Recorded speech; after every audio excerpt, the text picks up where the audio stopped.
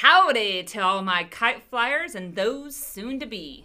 It is Wednesday, but not just any Wednesday. Salutes and salutations to all our veterans on this gorgeous Veterans Day. Yeah, and if you know us, you can expect that today's gift of the day will have a special theme. But before we begin, however, I have a special assignment that I need you to complete prior to rewarding yourself with our gift.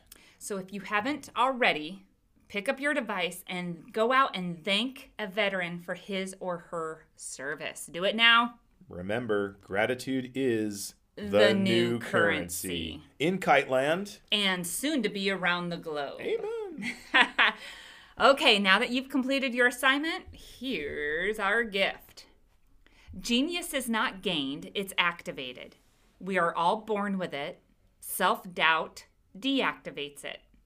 Genius simply takes patience and creativity. Most geniuses are otherwise average. Doubting your genius? We fix that. Yes. I am the product of genius. Okay, that's kind of a weird thing to say out loud. Right? Agreed, especially without context. It sounds pretentious, but as you'll find, it's actually quite humbling.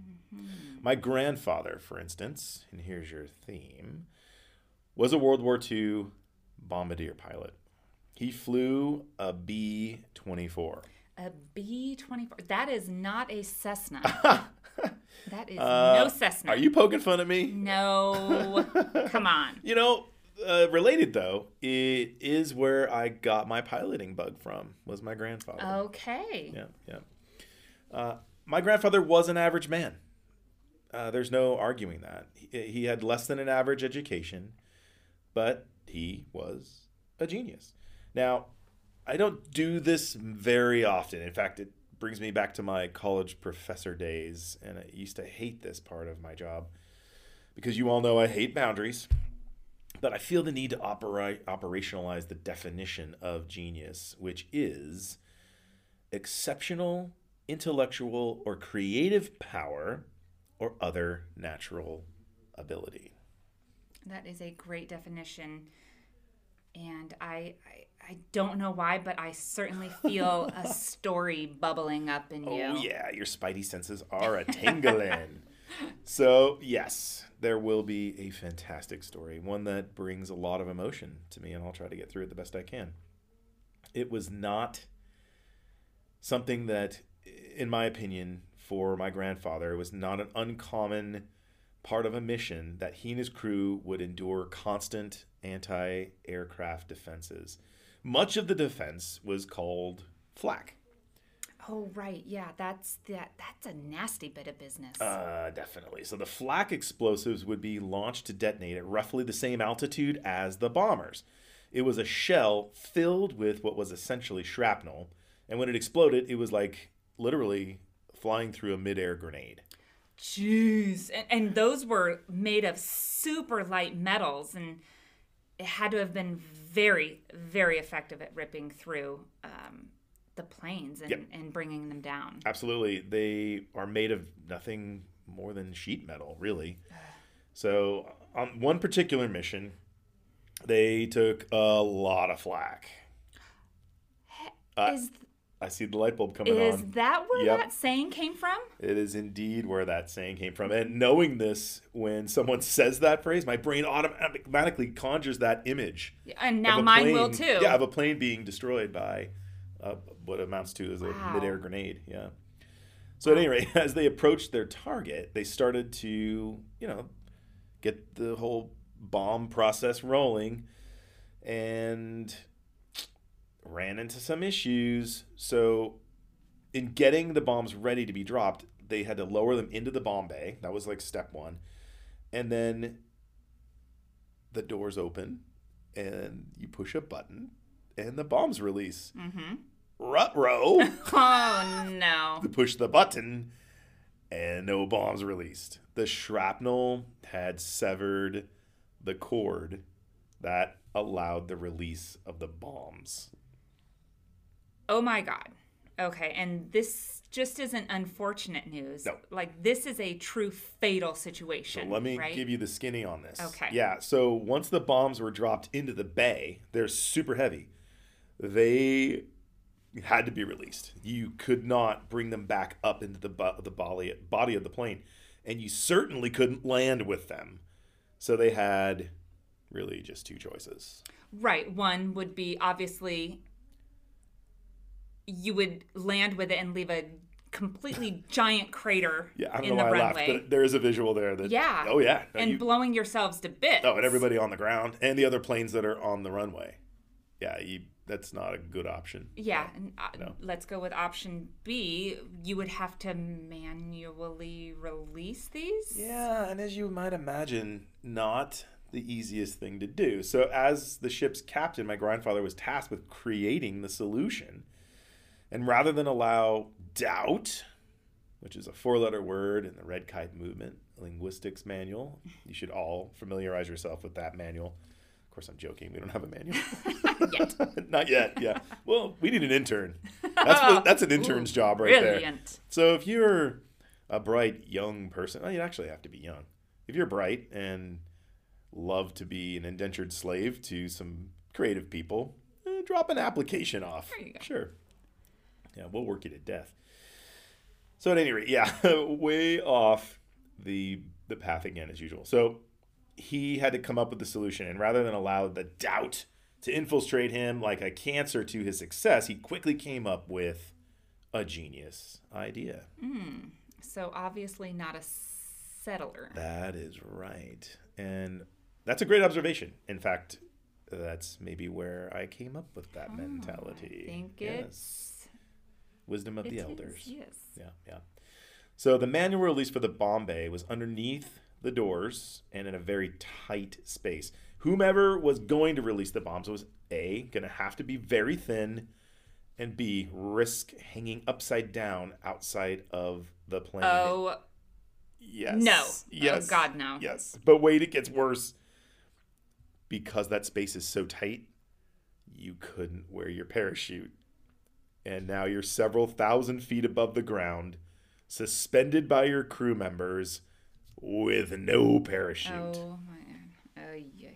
Yeah. So there wasn't any time to waste. And there wasn't a, hey, let's draw straws moment. My grandfather took the lead, and He chose to be the one. he chose to be the one to do it. He fit the physical description, but here was his genius logic. His genius logic was that he's the only one capable of landing the plane. Ah, that is genius. Okay, so if the crew wanted to live, they knew they had to hold on to him for dear life. That's exactly it. It's called rally time. You rallied around your captain. So, yeah.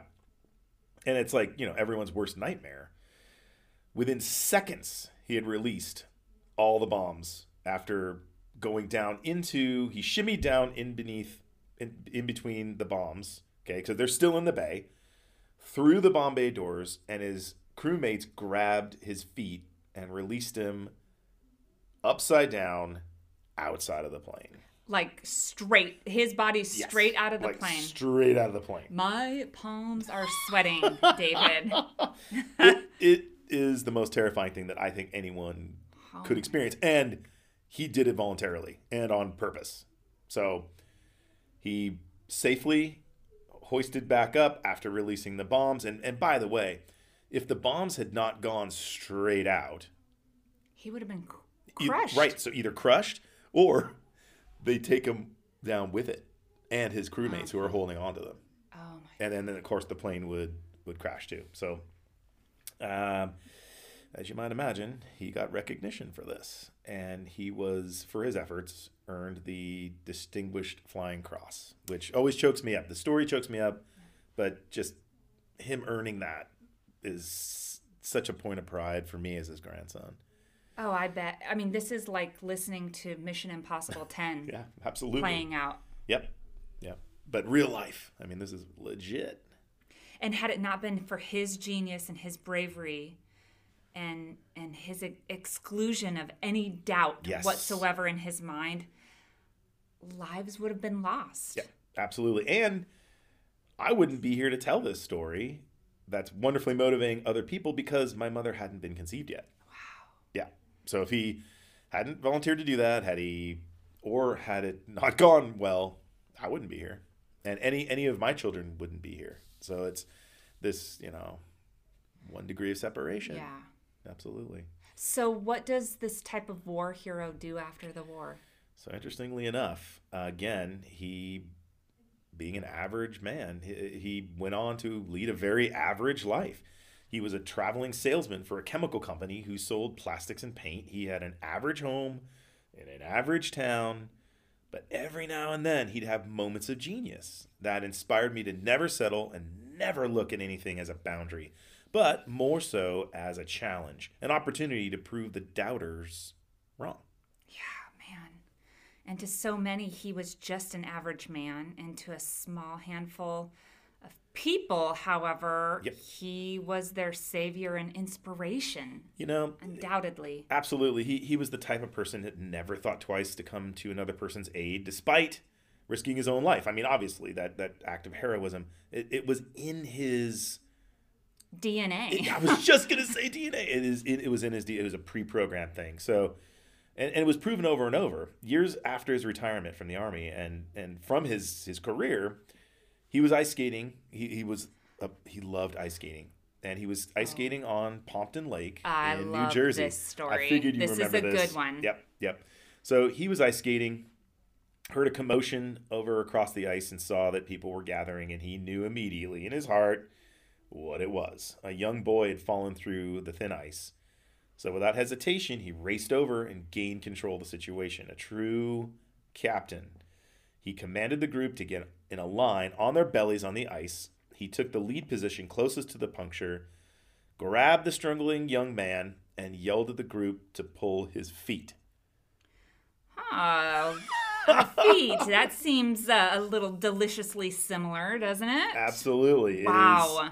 It is part 2 of the saga of him putting himself out there and having people, the faith in other people to help him on his mission.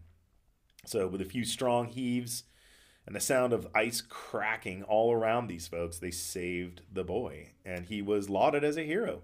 But his character was that he was way too shy to take the spotlight or the credit. Wow. I still do have the mail clipping from the newspaper. Oh, we'll need to post that. Yeah. So my grandmother mailed it to me. He didn't even want it. Wow. Yeah. Yep. So for obvious reasons, my grandfather was my hero and my role model, and was without a doubt. And I can't argue. You can't argue it. He was a genius. That's beautiful. And the great news is, so are you. It's within you, and the only thing keeping a lock on that door is self-doubt. Yep. Agreed. Go and free your genius. Try it on for size and let us know how it worked out. Absolutely, Michelle. And just to clarify, when you say you, you're not talking about me. Right. You're talking about our entire audience. You're talking Everyone. about humanity. It's everybody's got it in them. They're born with it.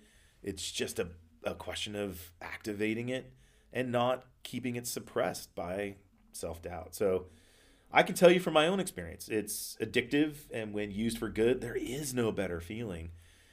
I am an average man, and I am a genius. So please join me. Beautiful. All right, so that wasn't easy for me to get through. Very highly charged with personally heavy emotions, but in the spirit of my grandfather, just like my grandfather, Michelle, we dropped a lot of bombs today. Wisdom Literally. bombs. So, Michelle, what was your mic drop moment? Thanks, David, for that inspirational story. And I challenge everyone to redefine what you call fear. If you are not dangling out head first from a plane, do yourself a favor and activate your genius. Wow. I'm digging it. That was good. Thank you. Yeah, I shouldn't act surprised. That was good. Are you average? Still doubting your genius? We fix that. Yes. Get out there and fly that kite. Damn straight.